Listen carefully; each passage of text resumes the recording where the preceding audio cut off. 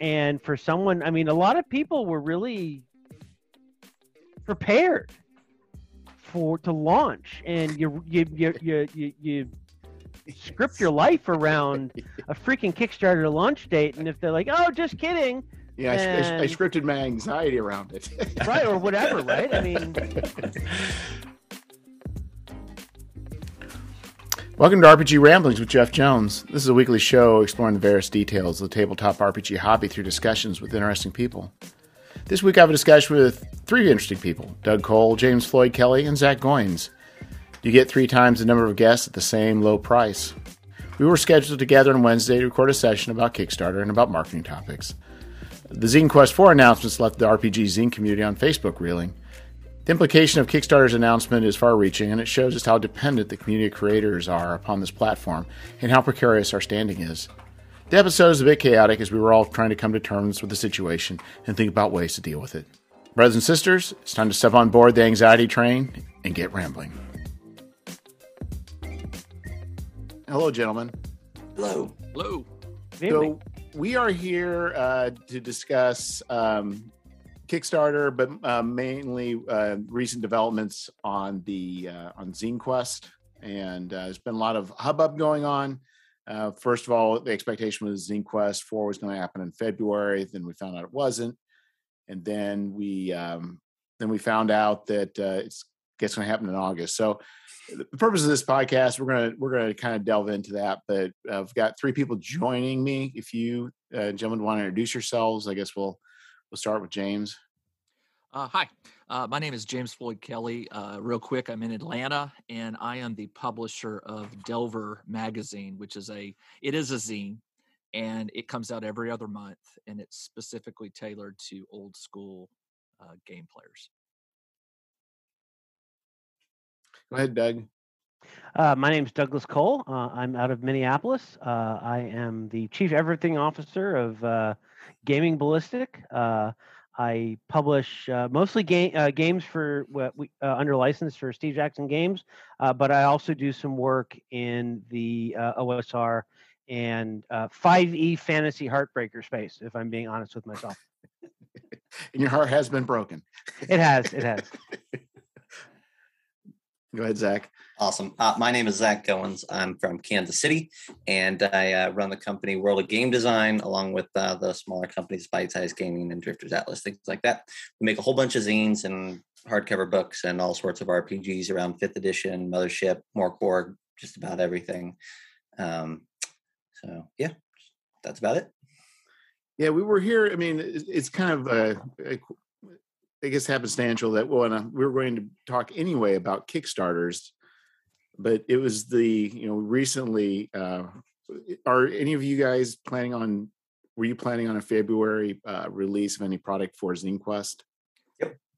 Okay, so Zach, you were too. Yeah. Okay.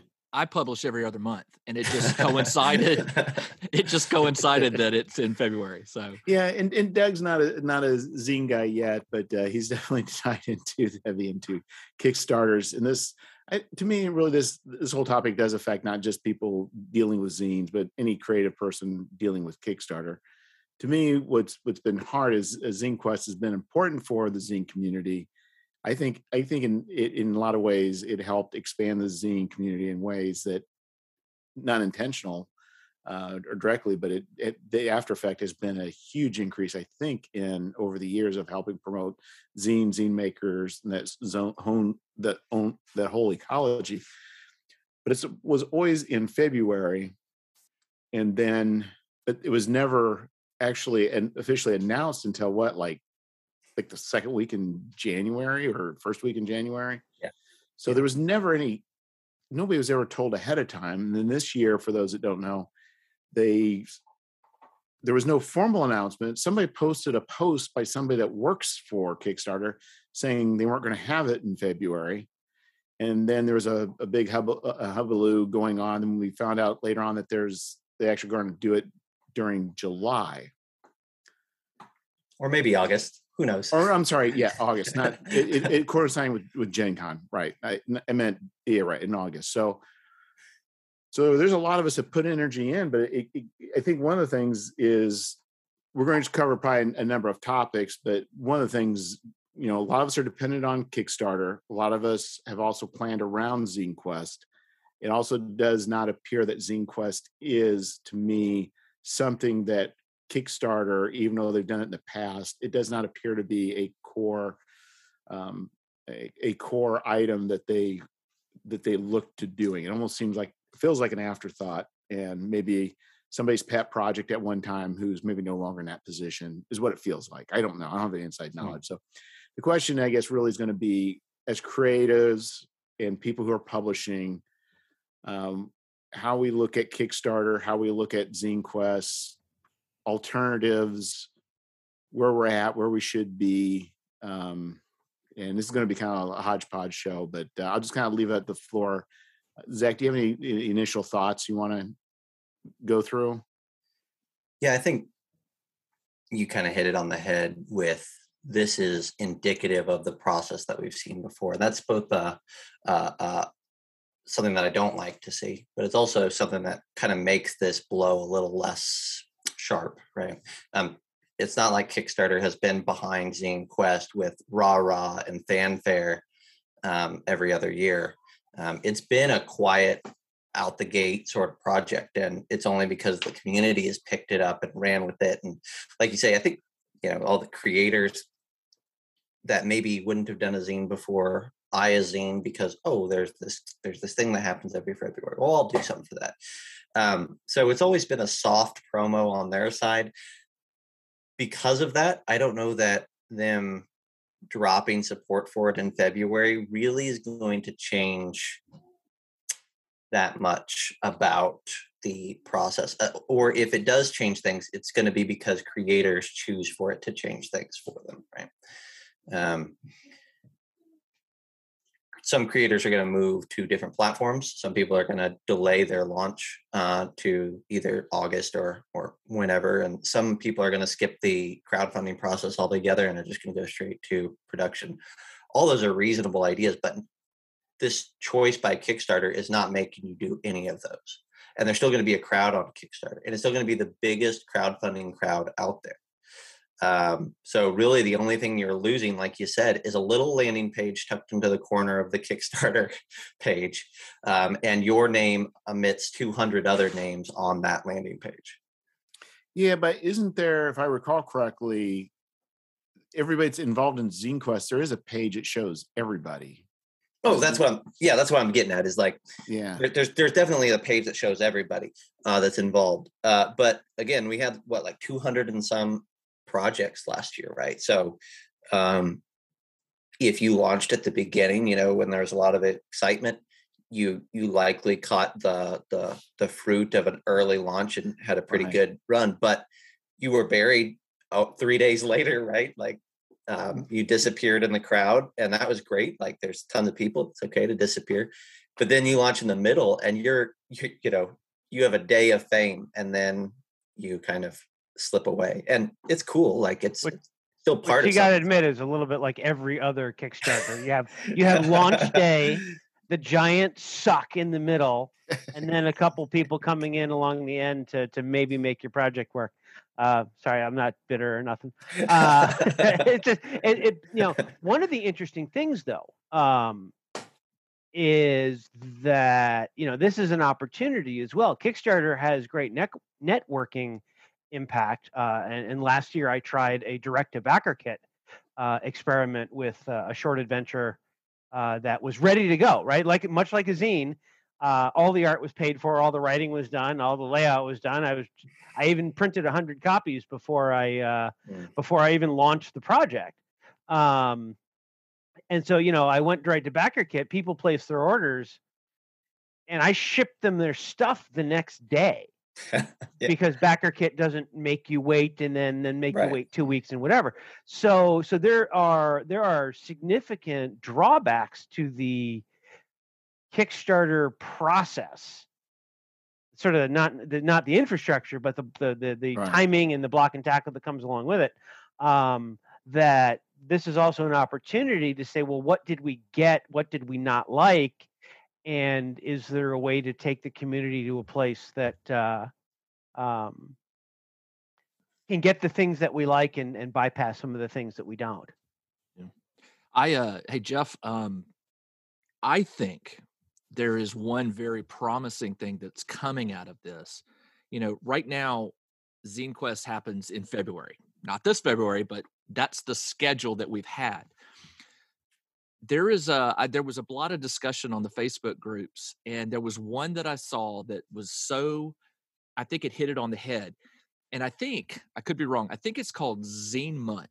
Yeah. And their goal, if I understood it correctly, because there wasn't a whole lot of information, was why with the interest in gaming and zines and publishing in general, it doesn't necessarily have to be a zine, but the idea that we as creators could find a place, a website. I don't know how they're going to present their content, the creator content, but me as a buyer, if I know that this is off of Kickstarter, but that every month I can go to this website and see what the hot new zines are for the month. Now I don't have to wait a year to get the cool zines. I have a monthly place that I can check, a daily, a weekly, as often as I like. I can go there and see what people are doing.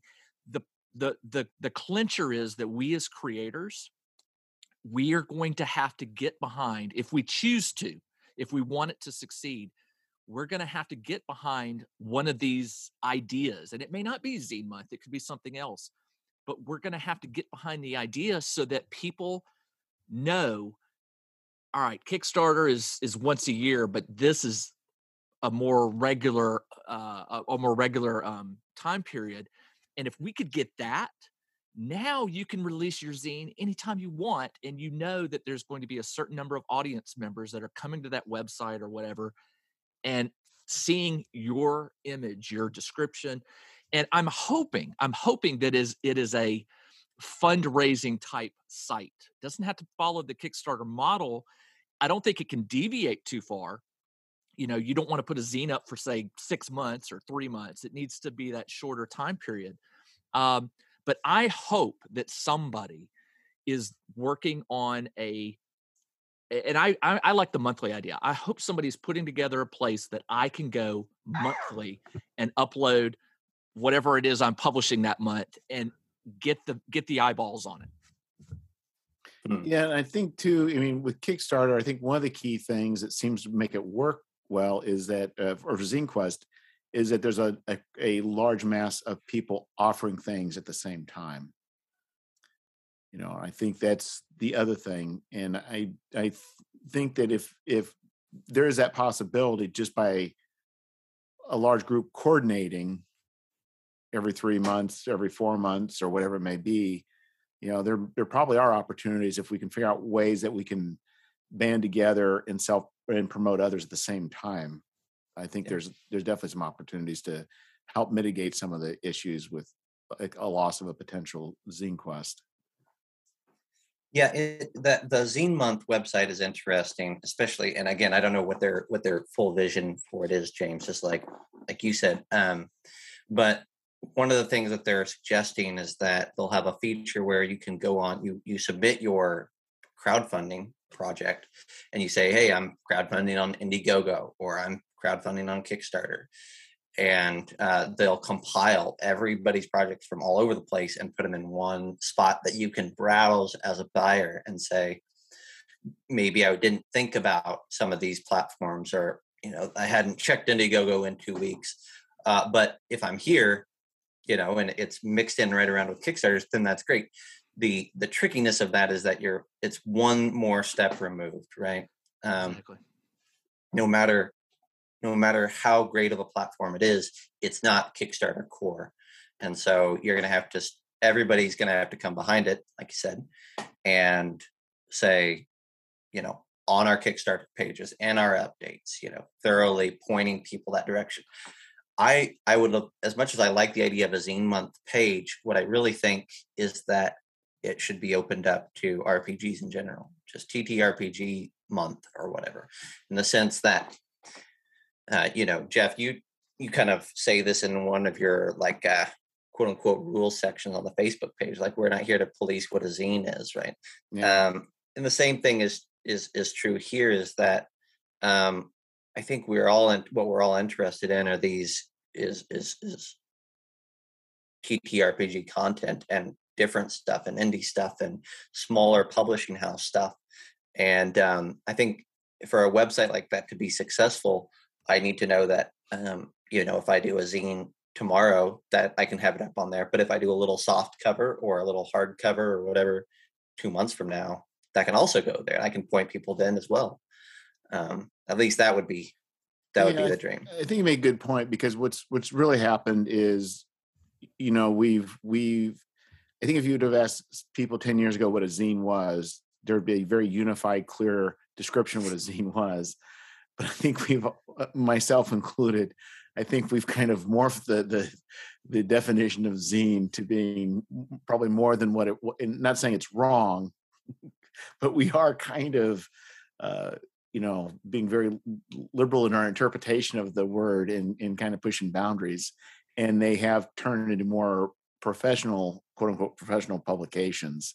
Well, I think that's the big concern. Like what Zach said, is we have to be careful, because if we create another 300-pound gorilla that we're putting our content into for promotion, I like the indie aspect that Zine Quest hints at. You're not seeing like Kobold Press throwing a book or something on there during Zine Quest. They know that it's these small publishing houses.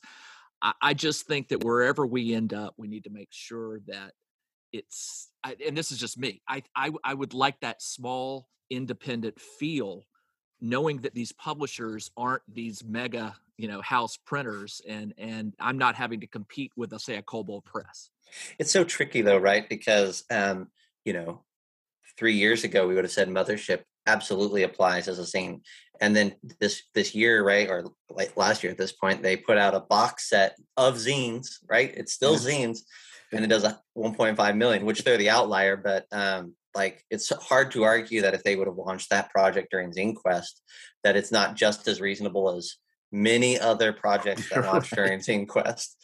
We'd all hate them though for doing so well, but you're right, it'd be legit. One has to wonder though, if the Mothership zine, box of zines, ultimate zine, whatever, would have done as well dropping for the first time as what it was on a Zine Quest type thing, right? I mean, the burn of word of mouth and getting out there and whatever, and then all of a sudden, well, bam, here's production values out the wazoo in a dedicated professional thing, seemed to be the appeal of that. Although my mailbox did fill up with, I don't get the appeal of this, even as it hit $1.5 million. So lots of somebody's got the appeal of it. But it's as we talk, it's one of these things where in the indie / amateur role-playing game space or zine space or creative space, you can sort of see a couple of tracks, right? You got people who once a year they're going to throw down a certain number of pages and they just do it and it's out there and yay, and they'll forget about it or invest or work until the next one. And it's not something that they do 6 times a year, right? Every other month, like James does. So you've got kind of and I mean this in the nicest possible way. I don't want to, you got a bit of a throw it against the wall and see what sticks. Yeah. Scene. You've got someone who has enough ideas and the need to get them out there that they're going to publish regularly, right? It's more of a periodical zine. And it may be, the topic may change, but I've not read James's zine, but he's out there 6 times a year and he's going to keep doing that. And that's his thing. And so there's that. Then there are probably one-off zines from established people, right? And then you've got like, what if Frog God or Steve Jackson Games or Wizards of the Coast decided to do a zine, right? Well, I mean, heck, Pyramid is a zine. right? Pyramid Magazine was a long-running zine, ran every month and had, 20, 30, 40 pages of content written by pros and paid. That's how I got my start as a writer.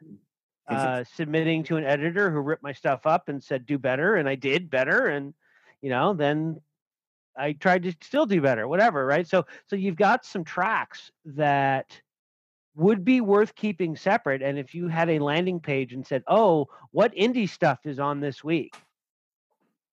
Right. Or, oh, what is,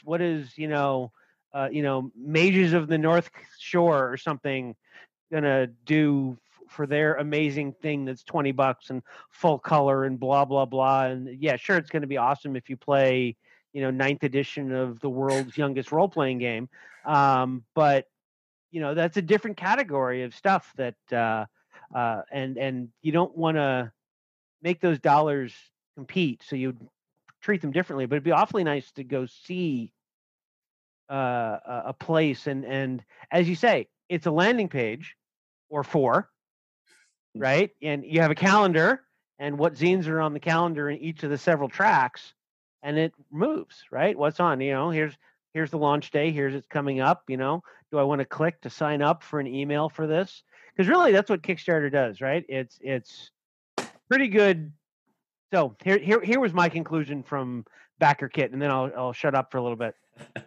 What Kickstarter really does well is it's a mailing list where you opt in and you seek out that information, right? So as a Kickstarter browser, when I click follow the campaign or whatever, and I get the email that, Jeff is about to launch something, I look for that. I go to that. It's a purposeful opt-in. It's almost 100% open rate if you want to talk in market research terms, right? You read your stuff because you asked for it and so you get it. It's not like a mailing list where either your email program or you circular file it almost immediately or you push it off into updates or whatever, right? So the hit rate for Kickstarter is a lot better.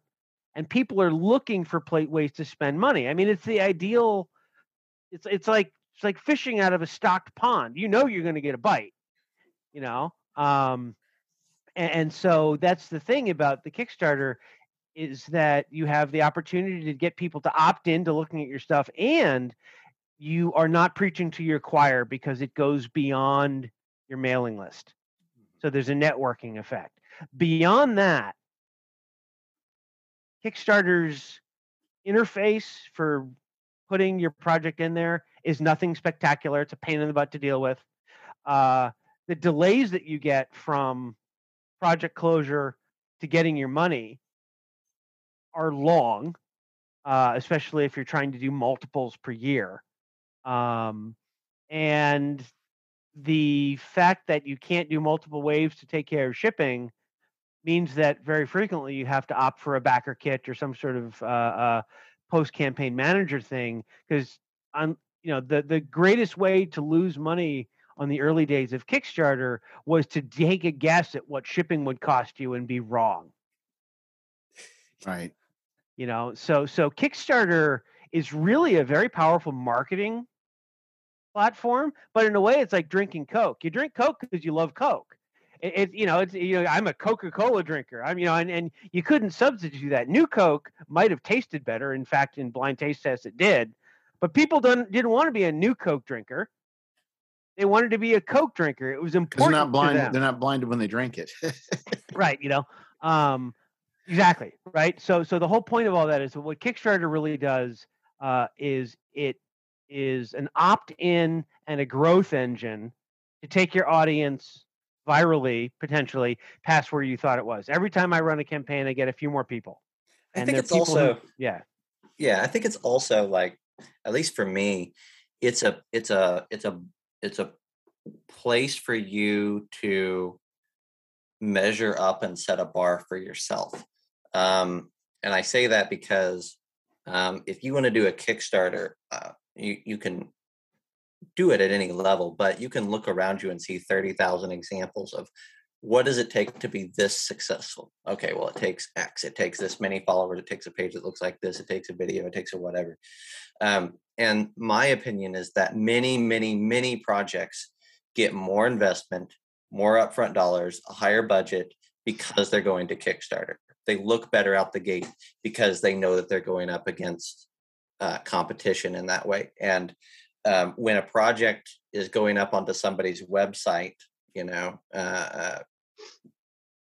exclusively, or they're getting dumped into the melting pot of drive-through RPG. They just there's not the care and attention. But you can put a ton of time into a Kickstarter platform. If you don't hit your goal, it's all wasted. So we see better projects because of that platform, which is right. great. So I agree with that. I guess what I was saying is I was talking about Kickstarter in particular, because there's BackerKit, there's GameFound, there's Game on Tabletop, there's Indiegogo, and Zine Quest was hosted on Kickstarter in particular. But now people are getting a little squirrely about Kickstarter in particular for, oh, look here, we're going to do Zine Quest for you, yoink. No, we're not. Or what is this blockchain thing or whatever, right? So what percentage, my question with that is what percentage of the people are actually the buyer? I don't care about the creator, because I'm a creator. I can make my own decision. Right. You can make your own decision. That's fine. But I care about what is the buyer choosing. The only stat that I've seen, it was on a larger board game Facebook group. They did a poll of buyers and said, are you planning, if Kickstarter moves forward with the blockchain decision, are you planning on leaving the platform? And they had a scale, right, of 100% leaving to I'm not going anywhere, right? And less than 10% of people were planning on leaving in any way, shape, or form. Everybody else is planning on staying. And the question... my guess would be that usually the only people that do that sort of answer those are the people that are most passionate. Yeah. So even though you're going to get... it's only 10%. I bet it's less than that. Oh, definitely. Because it's probably the only 10% of the ones that really care the most. There's going to be most people I don't even understand what blockchain is to even make a decision to even answer that. Well, and the press release that I looked into was so opaque to what it actually meant that, we won't know. I reached out to BackerKit. I said, what does this mean? And they're like, we're as surprised as you are. Yeah. We don't have any inside information. This is not some big thing. So, it could be anything from we're doing all of this with cryptocurrency, which would probably make a lot of people leave. Yeah. Or it could be we're using blockchain to do some security thing on the back end, right? To isolate or to protect or whatever. Or it could be we're doing it because we hate trees or whatever. We don't know why or what. What's the right? Because back when I was working at the disk drive company, right, you have mission critical and business critical. Yeah. Right. You've got stuff that's what business. I always get them backwards. One is I need to do X in order to secure the long-term future of my business, and the other one is I need to do X because without it, my business shuts down tomorrow. And I don't see yet, it has not been explained to me, nor have I read it, why blockchain falls into any of those two things. Kickstarter is too big. You're hoping that there are smarter people in the background, hoping. And Kickstarter's too big to fail, which is not true. But what I'm saying is they're going to make the smart decisions that keep the money coming in. They are printing money. And as long as people are backing and giving money and they get their 10%, 10% doesn't sound like a lot, but we all know, well, they get 5, that's true. And 5% to the, okay. So 5%, but let's be honest, 5% is a huge amount of money given how many projects that fund per month. Yeah. They are not going to make a technical decision that is going to shoot themselves in the foot and change and put that 5% at risk. They're not going to do it. Well, and especially I just can't see a world where this changes the front end user experience by more than just the tiniest of bits, right? Right. I mean, you might get a new UI out of this just because they want to update things and whatever. Like there might be something that way, but they're not going to fundamentally change the process of a buyer going on, browsing projects, pledging for something, and then walking away 3 months later with their thing. So like as long as the front end experience for the user stays the way it always is, as long as the store is the same, right? Walmart is exactly the same now as what it is. It has the same customers, even though they switched completely how their employees work and how everything is on the back end and how you check out and everything has changed about the Walmart experience in the last 10 years. People still go. Why? Because it's Walmart and you're going to go, right? I think Zach, you've answered the question. We are not going to see zine creators. I could be wrong here. We're not going to see zine creators jumping ship in mass. This is where we choose to put our product out there for people to see. I think what we're now looking at is a two-part, like what you said.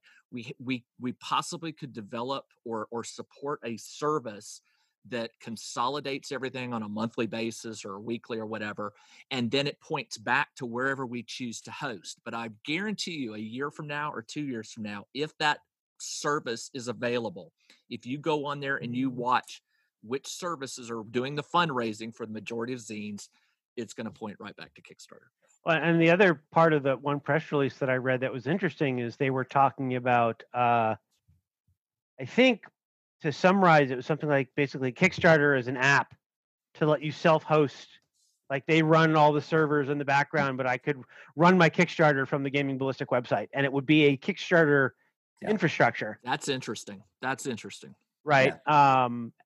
At that point, they're really offloading all the I mean, so you can see where if they were using some sort of blockchain security thing in order to make that kind of distributed. No, so that would be, so the thing about blockchain is it's distributed computing, right? So maybe it's not necessarily, maybe that's kind of what they're doing there is to say, well, we'd really like to run Kickstarter as everyone who's running a project runs it a little locally, and it all funnels to us up in somewhere else, and then we do our thing and whatever. So that would be, I don't know if you need blockchain for that or if it makes it better, but if it makes it secure and you can't ride into the heart of somebody's whatever because of it, maybe there is an evolution there that allows you to partake in a crowdfunding experience. And then maybe be able to cut down servers. So that maybe the whole thing is to say, instead of this room or this building full of servers, we only need 1/3 the servers. Yeah. No. I mean, it's all speculative, but yeah. The other thing, though, is just a quick note is I think buyers aren't going anywhere until something gets as big of a name as Kickstarter. Buyers aren't going anywhere. Creators, though, are a different animal, especially zine creators. And the reason being that, first and foremost, they see themselves, we see ourselves in many ways as indies, right? Indie games, indie publishing. We're fast and light, and we can change things on the fly. And if we don't like the choices that Kickstarter is making, we can go somewhere else because our project is small enough to be maneuverable, right? I think you're going to see, not necessarily only because of blockchain, but maybe because blockchain and the way that they're handling it is another straw on the camel's back. I think you're going to start to see more small publishers trying out these other places, Indiegogo and GameFound and whatnot, and saying, well, I don't like how I'm treated on Kickstarter, and I don't like how Kickstarter responds to things. I don't like how they present things. So I'm going to go try something else. And if it fails, I'm out $1,000. So I don't care, right? Like that's the freedom of that. Kobold Press ain't going to go anywhere unless they believe that their money is going to go with them, right? Like that's just the way it works. But the smaller ones could. I do think you're going to see a little bit of that because you have that freedom. I've even, like in the past 3 months, I've looked and said, maybe at some point I'll try a GameFound or I'll try a whatever, right? Like, let's give it a go. Let's see what happens. There's going to be people that are more dedicated than me to trying that at this point, I think. Yeah, I think it's definitely, I'm imagining you're going to have some sort of core group that you can take with you to whatever. Oh, yeah. for just me just to go put out my scene over on another one, it's not going to probably make much. It's probably not going to do very well. No, I mean, no. it's kind of itch.io. Nobody. I don't want to say nobody's making money off itch.io, but I don't think anybody's making money off itch.io. Yeah. That, and let's be fair. Let's be honest. We're doing what we do for a variety of reasons. We are creators, but in order for me to be a creator and survive as a creator, I have to pay the bills. And right now, until Kickstarter proves that it can't be trusted to keep me paying my bills, they are going to be the primary source for where I market my stuff. And I think Zach's right. Until, there will be a group that doesn't care about that. And it could be political. It could be just motivational. I'm not sure. Maybe they decide they want to be the king of itch.io and they're going to prove that they can do it. I need to sell a certain amount of content per month to stay alive as a small publisher. And if it means Kickstarter is where I have the highest chance to stay doing what I love, and it is becoming a job, by the way, guys, and you know it. You know what I'm talking about. But I still enjoy it. I still love it. And as long as I can continue doing it, for right now, I'm in sort of, I hate to say it, but I am in the back pocket of Kickstarter. And part of me kind of hopes that maybe Kickstarter does something that allows me to leave that pocket and find another venue. Mm-hmm. I don't know. I mean, that was one of the things that I attempted with the Backer Kit experiment last year. Last year was the first year that Gaming Ballistic was the only thing that I did. That was my day job. I had nothing else other than trying to publish content for tabletop role-playing games in 2021. I was profitable. I met the income goals barely, or was anywhere between 91 and 99% of my income goal that I had. But make no mistake, that income goal was a third to a quarter what I would expect to be paid in my old career. Mm-hmm. So, I'm not doing this to make money. I want to do it to make money. And there's a trajectory on which I could surpass my old job and go there. But it involves 1,000 to 1,500 or 2,000 backers per project. Right. Mm-hmm. I mean, that's the range where you're like, I'm doing this and getting, senior staff engineer at a Fortune 500 type income. Mm-hmm. To have an audience that big, and that's hard to do. Mm-hmm. It's hard to do. And since we're podcasting and video casting and stuff, it's followers on YouTube don't necessarily translate to sales. I was talking to somebody today or was talking to somebody, and you look at like something, you get like 100,000 followers on Facebook or YouTube or whatever, and you think, wow, anytime you do anything, you should be able to sell 3,000-4,000 or something. It isn't necessarily so, or it is so, but people are only going to Kickstarter for a small number of backers to get the thing paid for, and then it's going into distribution or it's going into other channels or direct subscriptions, right? They're getting their money through, yes, I want your zine, I want your comic book, I want your whatever, and if it would be Patreon, except it's not Patreon, it's a subscription, right? And so the doing game creation as a living is fraught with peril, unless you're one of the few people who breaks into that 4-figure backer count. I tell my roughly, I mean, I think the people who follow my Facebook page right now is like 1,800 people or something like that. Yeah, close to it. And a little less than that. And if every single one of those people came to every single one of my projects, and everyone's chuckling, and they should, but that's a number where there's no project that I can't do unless I get really stupid about it, right? A great way to break your bank is to like go do a self-starting miniatures project on 1,700 people, and ship the miniatures. Right, STL files are different. In any case, point is that if you can bring in 1,500 people, there's not much you can't do. Like I've run these numbers. I've got the spreadsheet. I can do a 350-page full color, gloriously illustrated hardback on 1,500 people. You get into more than that, you start being able to say, well, I'm going to offer this 350-page gloriously illustrated hardback for $50 instead of what the market really suggests you charge, which is 60, 70, 80 for a book that big. Right? So hey Jeff, I this is on topic, but it may seem like it's tangential. But listen, did anyone else see this one simple post? I think it was on the RPG Zine group, and I believe, I could be wrong here, but I believe it was somebody associated with Exalted Funeral. I think it was.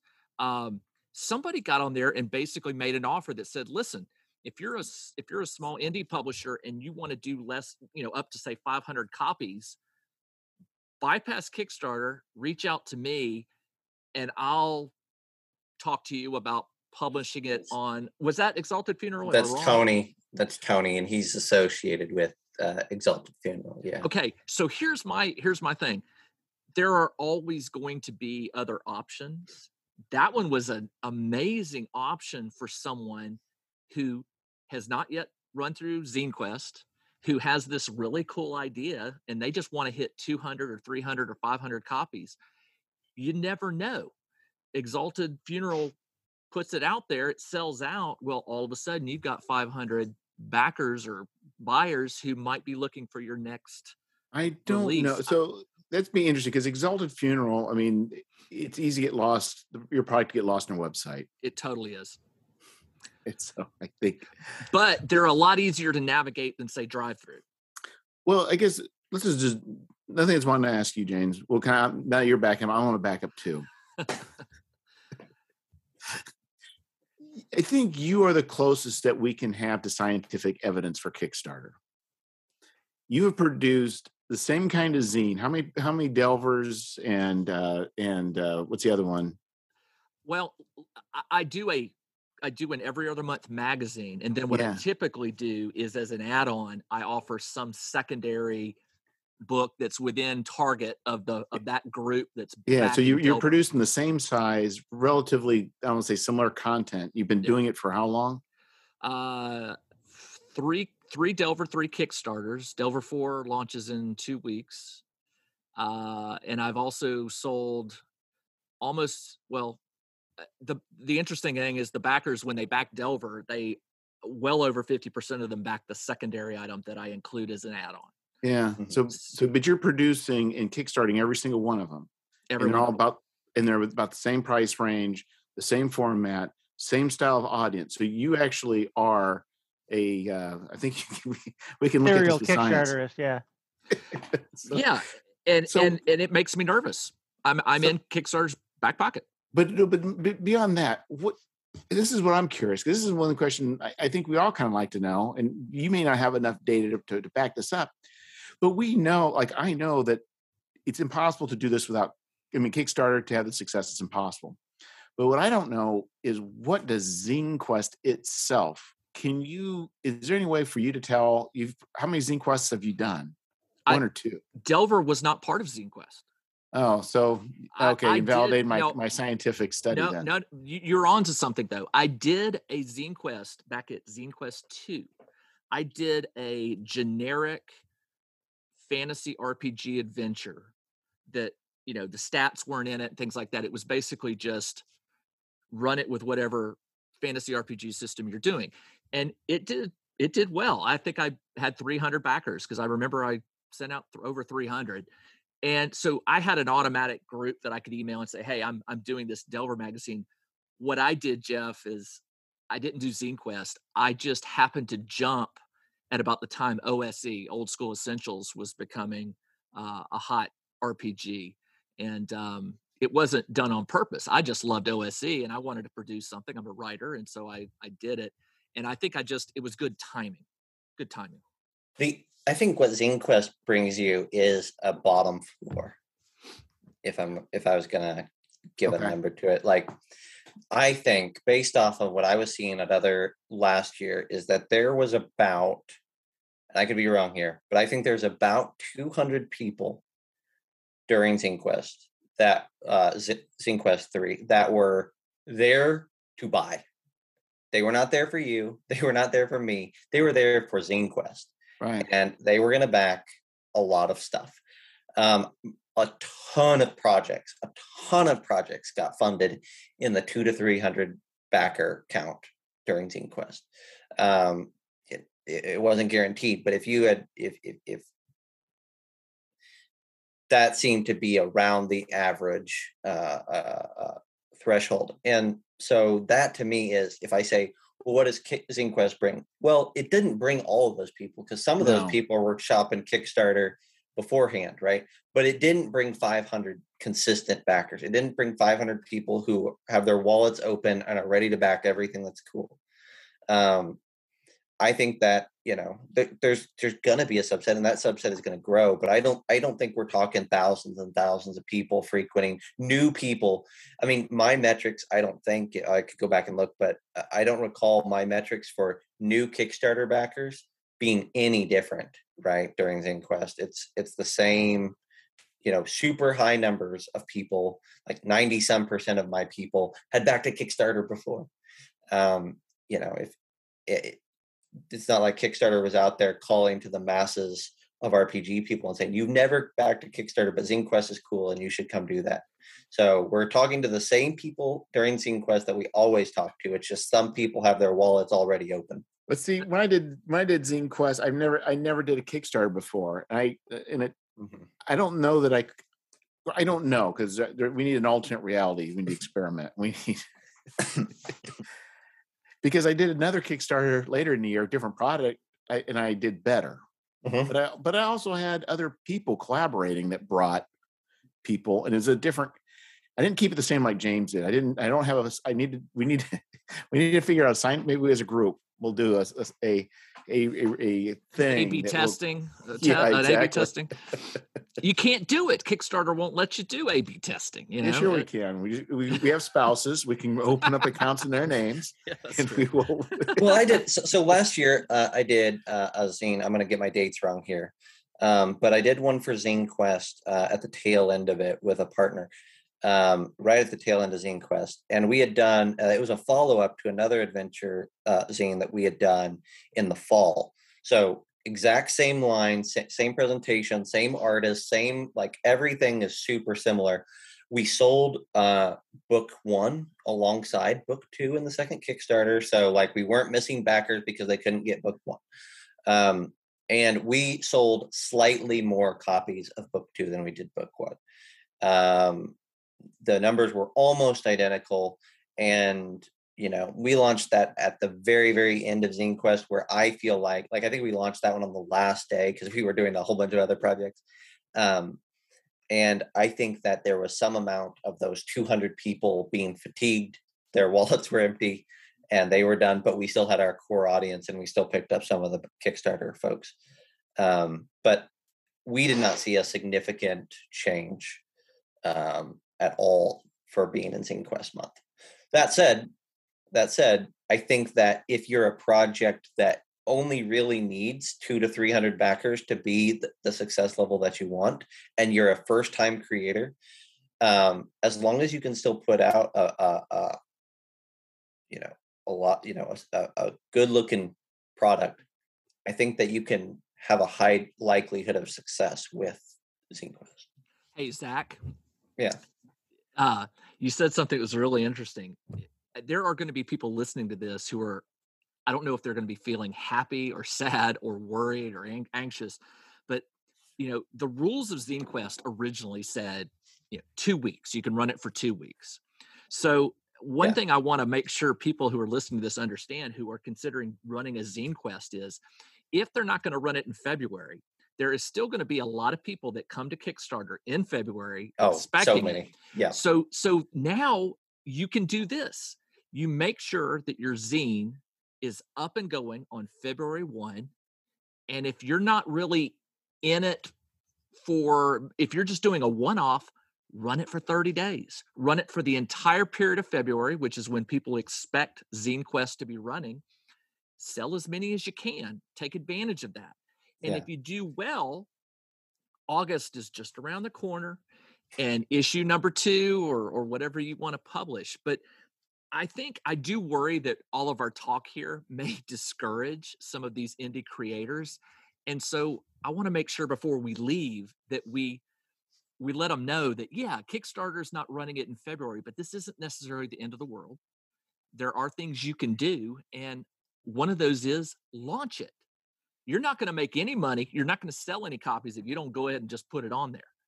Don't depend on Zine Quest. Zine Quest could run in August. Maybe it will, maybe it won't. Don't depend on that.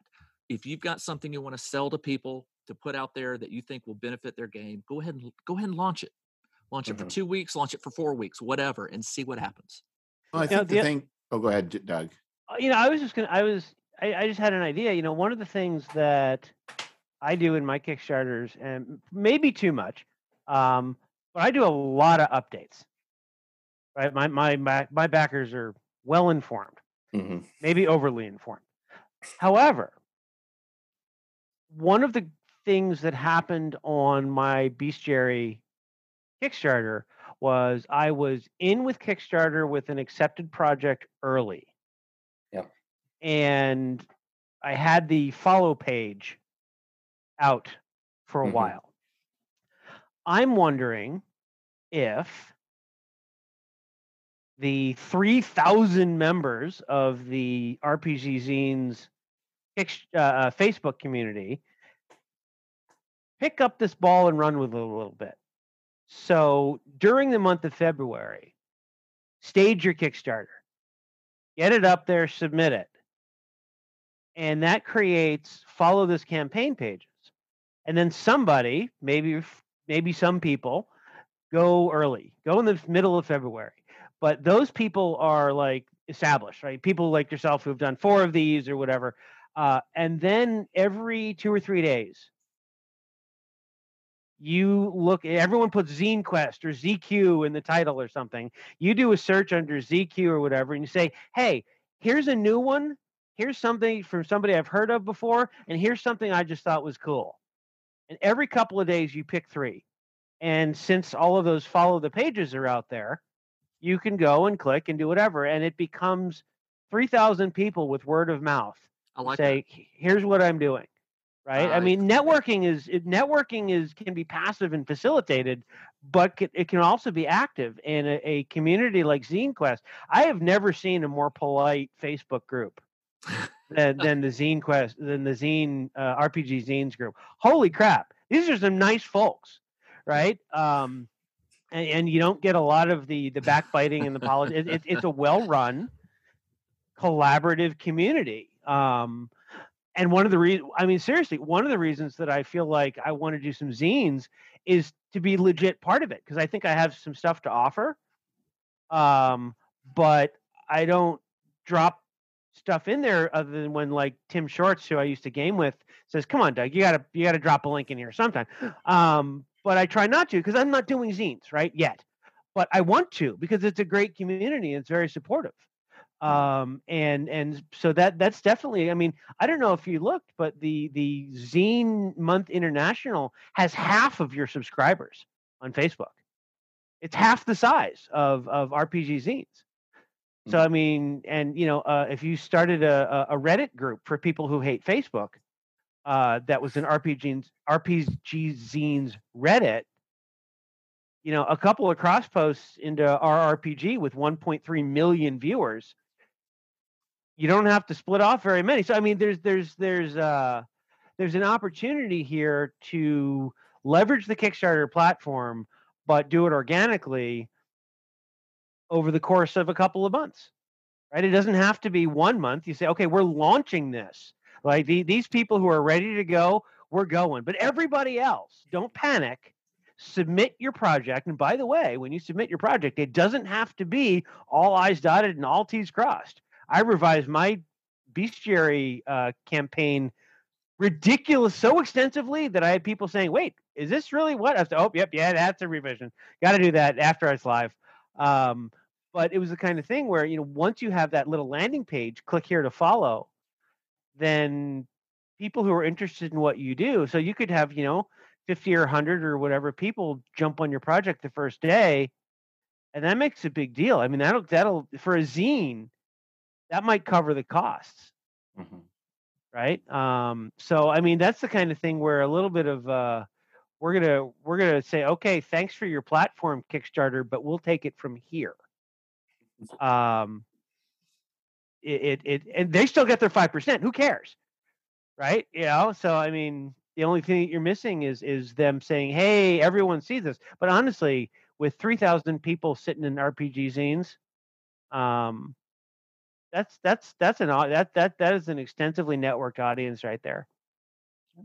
Yeah, I think that you're right. There is definitely some things we can do, and who knows, like somebody was, would create our own campaign, put our own little, emblem with it and hashtag, and you're right, there are opportunities.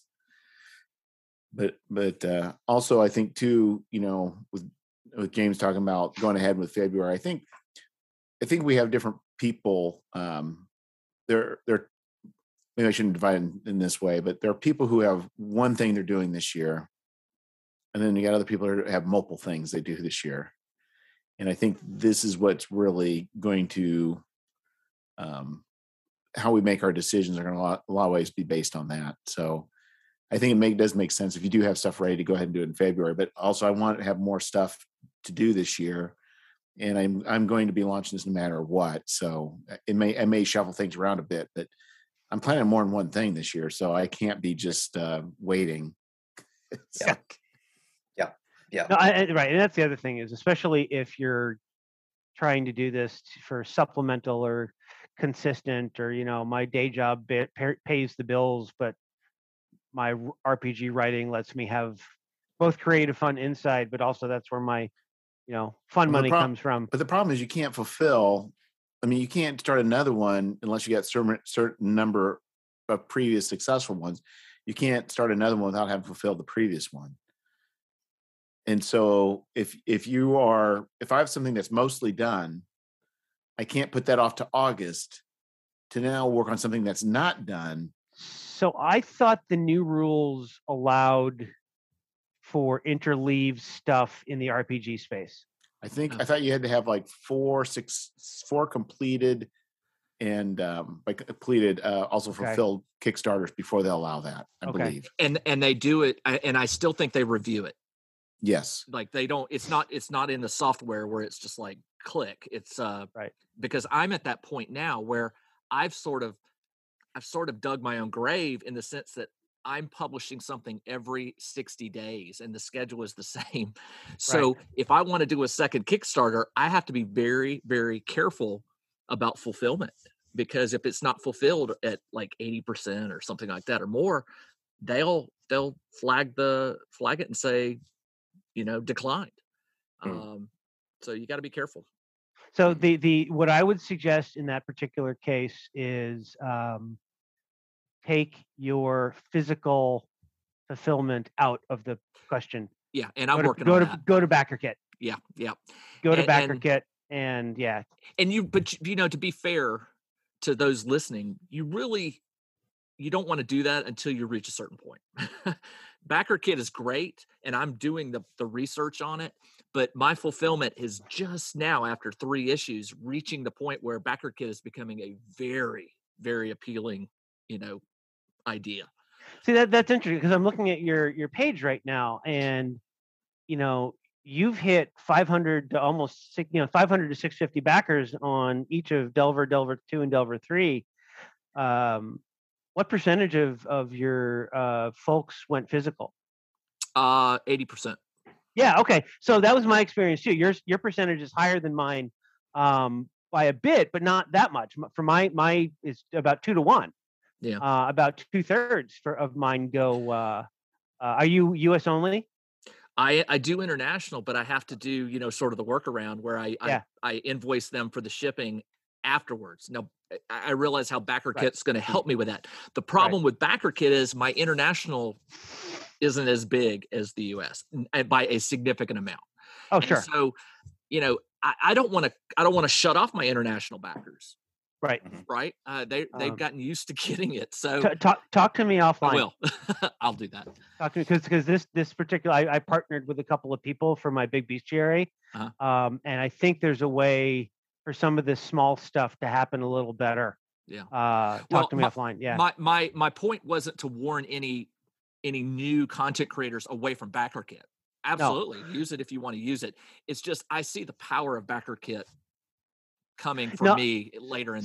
And let me clarify. The reason I'm saying that is because the rate limiting. If you have a zine and it's done, and you're going to press with it, or you can finish what you're doing during the 2 weeks of your Kickstarter, and the 2 weeks is 17 days that it takes them to freaking pay you. Right.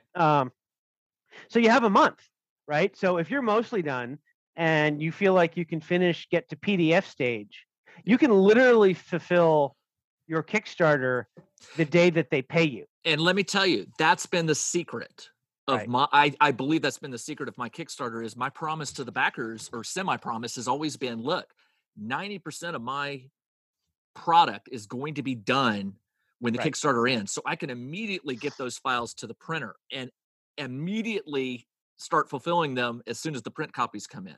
And that has helped. And I know we're getting off topic here, but let me throw that out to the new creator.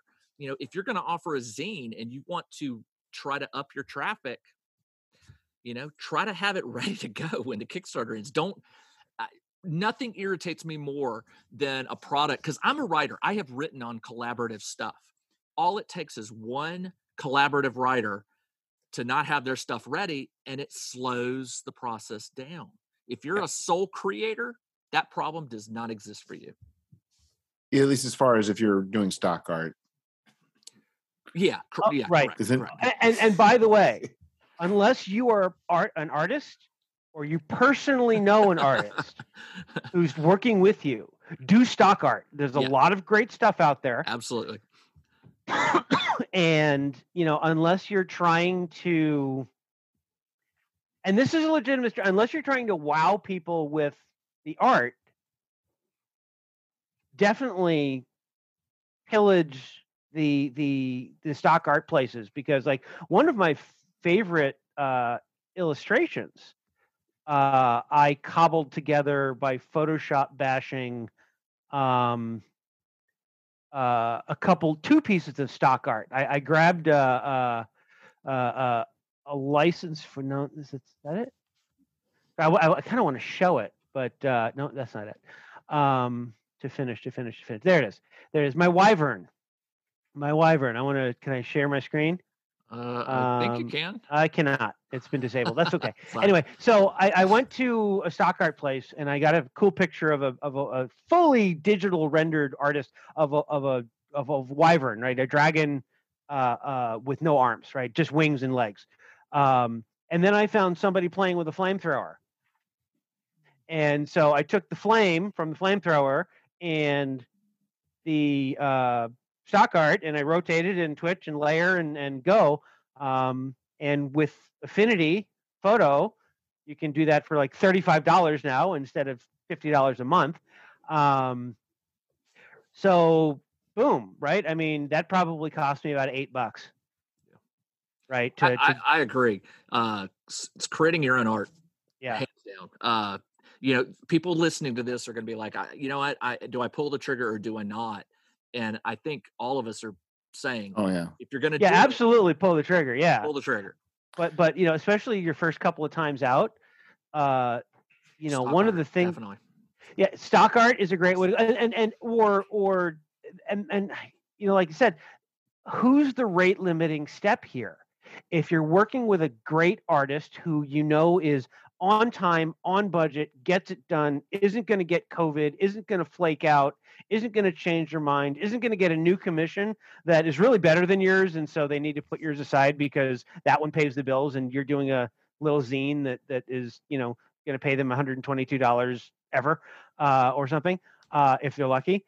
Right. So I mean, there's all kinds of reasons why your critical path, to borrow a project management term, is going to be delayed, because it all has to come together. And if you can do stock art, it is, first of all, much less expensive because it's not just yours.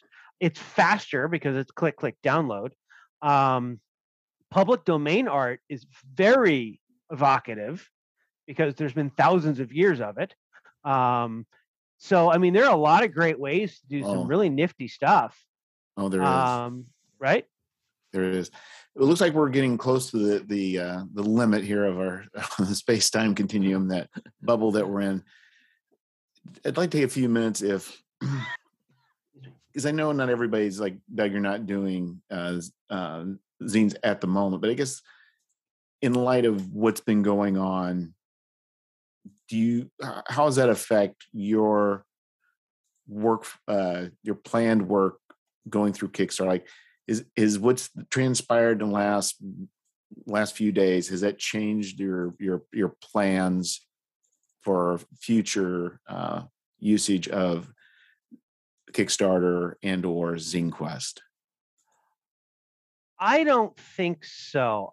Although, honestly, moving a Zine Quest to August, and let's face it, right? A zine I mean, there's some people who drop 200-page zines, but for most people, a zine is something that you can do on a 6-month or less interval. So having one in February and another one in August seems like the right thing to do as well. But if they move it to August, it might mean that I can intercept it, right? My next month or so is a 200-page hardback that I'm putting together from my last project.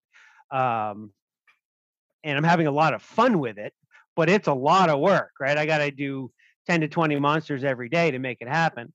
So yeah, I mean, if Zine Quest moves, I mean, in a way for me, that's good because it gives me an opportunity to intercept.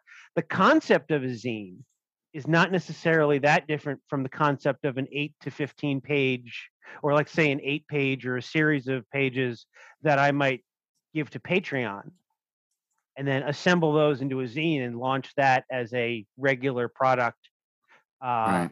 And I have a couple ideas for what that could be, and we'll see. I mean, I've got yeah. So, but to me at least, it's if I were to do a zine, it would have to be something where I'm like, I have a concept and I know exactly how to execute that concept, and it's not a creativity drain to do it.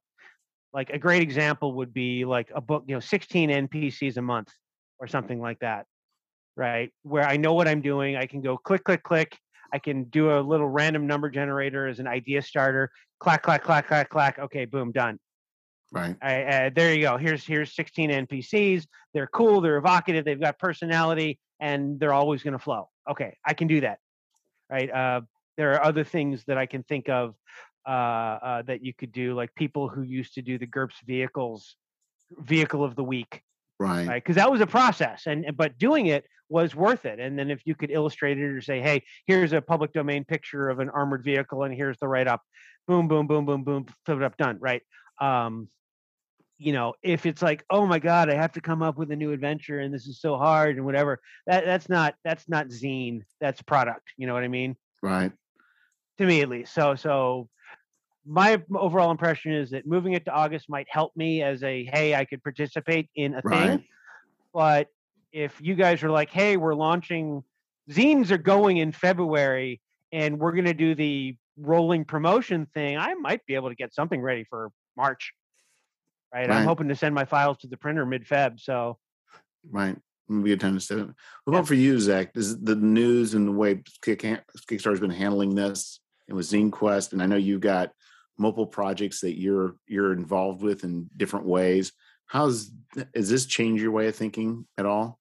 No, it won't change any of our in-house projects. It'll change a little bit of our marketing, right? Like a lot of our marketing had the word Zine Quest in it, and we're super excited about being a part of it. That's fine. I'll put that hashtag in, right?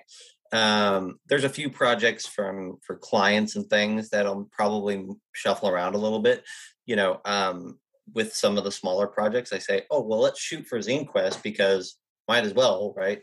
Well, now we don't have to we don't have a deadline that's as tight by somebody else. So I've already had a conversation with one client where I said, we were pushing hard for ZineQuest, but really, if this project could have another 3 weeks to breathe, that'd be great. So let's just let it have the 3 weeks now, and it'll be all right. So I think very marginal changes on my end. What about you, James? I will continue to put out Delver until the backers stop. You're already the machine's running. You're not going to change the machine. I'm not going to change it for Delver, but what I am seriously looking forward to, and I think I'm going to have to up my participation, is all this discussion going on that this has stirred up on the RPG Zine Facebook group. There were 4 or 5, maybe more, ideas or sites or concepts that were pitched. And what I think I'm going to have to do over the next few days or weeks is I'm going to have to really look into these and talk to the people who are pitching them, because I do think that it's important that if ZineQuest got moved from February to August, that's fine. But we have no promises that after ZineQuest in August that there's going to be a ZineQuest 5. So I think it is in our best interest to listen to those folks who are trying to come up with some ideas. I don't have time to do it. I don't have time to look to create an alternative to what we're doing.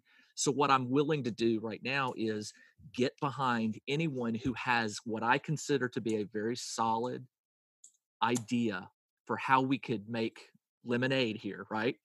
And if somebody pitches the right idea, I think they could really change the flow of this, because if enough of us get behind it and say, we're going to use this service X, if it truly will allow us to increase our product instead of, say, once a year, or in my case, every other month, I would love to produce something monthly. But I want to be able to get it in the eyes of those people who want to buy it. And that's that service that we're talking about. What is that going to be? Who is going to be pulling in these potential buyers and showing them a list of all the month or the week or whatever? So I'm not worried about Kickstarter. What I'm worried about is finding and encouraging the proper channel, and hopefully we can find that person or that group and get behind them. I think for me, what's going to mean is I've kind of structured my projects around ZineQuest. So I was like, okay, I know I want this to be the ZineQuest project, and the way I focus. But I think going forward, we don't know, and I'm not going to necessarily try and think about. I'm not sure exactly what's going to mean, but I did kind of schedule in my mind how I want projects to lay out during the year, and which ones I wanted to be a Kickstarter or to be a ZineQuest. So I think from now on, I'm not even going to necessarily plan it. I may try and plan certain big ones, maybe 6 months apart, maybe have some sort of flexibility in my mind, and then just adjust accordingly. But at this moment, I just realized I can't plan on it there being a ZineQuest. Yeah. Right. Yeah. Exactly. It's just, and I think it was always, I assumed, I mean, they did 3 years in a row. They're always terrible about communication. This whole thing just always seemed like an afterthought, but it always seemed like it was going to happen no matter what. So it's just like in life, you just don't know. You don't know what's going on behind the scenes. We don't understand all the implications, why, but all we do know is that it is in a very substantial, it's not a fixed point on their calendar ever. It's just, it may happen or may not. And I just can't be planning my mind around those particular dates being a thing. But I do want to point, or just reiterate, ZineQuest is a marketing thing. It doesn't prevent a darn person on this planet who was intending to do a thing from doing that thing, right? No, but what it does do, I will say, is more than anything, it's a fixed date that I will drive hard to make. Right. Agreed. But I guess my point is that just because if you do not control your own schedule, then you do not control your own schedule. If we as creators are depending on Kickstarter to say Zine Quest in February, and Kickstarter says nah, then you're out of luck. So unless the zine creation community says we are going to do this and we are going to do it in February and we're going to load our projects in, and if Kickstarter wants to promote it, yay frickin' team. But we have a group with 3,000 people and a Reddit with 3,000 more or whatever, who are all going to be aiming our and a Twitter account, RPG Zines month or RPG Zines today or whatever, that we can all follow and hashtag, right? I mean, it's the thing about Zine Quest is it's a date and it's a community. It's a way of getting the word out. Because we could do 3 dates in a year or whatever it may be. Right. And so it is awesome to have a widely covered. So the other thing you can do is if we have something, and I say we, like I'm going to do it, but if I'm going to get this ball rolling, then I will, right? I mean, I may not be February, but I'll do something. Because you don't lead and then say, okay, everyone go that way and I'm going to go read a book. But if we're going to do this, then you say, okay, we'll do this. And we'll do it every month or 3 times a month or whatever, but we'll create these forums and then promote them. And, then we can go as a community of 3,000 people to Kickstarter and say, we'd really like you to promote this. We've done the work, right? Here's our landing page. Here's our Twitter thing. We think that it would be valuable for you guys to draw extra people than the people we're already bringing for a project we love. Yeah, we may be able to wag the dog. Right. The whole thing about, with $10, the bank owns you, and with $1 million, you own the bank. Right. It's the same thing. If you've got, because, you figure if you're bringing people who aren't already on Kickstarter to their platform, they will eventually spend money there outside of RPG Zines, right? It's not just their 5% of $5 that Kickstarter gets. So it's win-win. And if we could just get in the boat and row it ourselves, we don't need Kickstarter to do this. Yeah, agreed. We just probably need to start focusing on the zine group. But it looks like we're hitting a hard stop. James, we don't want him to fade away before our very eyes. I'm saving it locally, so. All right. Go ahead, James. I was going to say, this is a conversation we could continue for days and days and days. What I would really like to suggest is this group right here. I enjoy listening and chatting with y'all. We need to make this more regular. Agreed. Yeah, that'd be great. Happy to. So that was actually one of my business goals this year. More networking. More regular things like podcasts or video content, or just chatting gaming more frequently, so people who can see what I'm doing and every now and then maybe come by myself or at least hear about it or whatever. But yeah, more networking, more discussion about gaming, getting out there more. Yeah, I think it's a lot of people, we're all in this kind of same creative space, so it's content that people kind of want, but it's also just kind of good for us to be able to have an excuse to talk about this. So we call this an evening. Thank you, everyone, and we'll convene again hopefully soon. We'll figure out a couple weeks or a few weeks or whatever works for us. All right. Thank you so much. Thank you. Thanks, Jeff.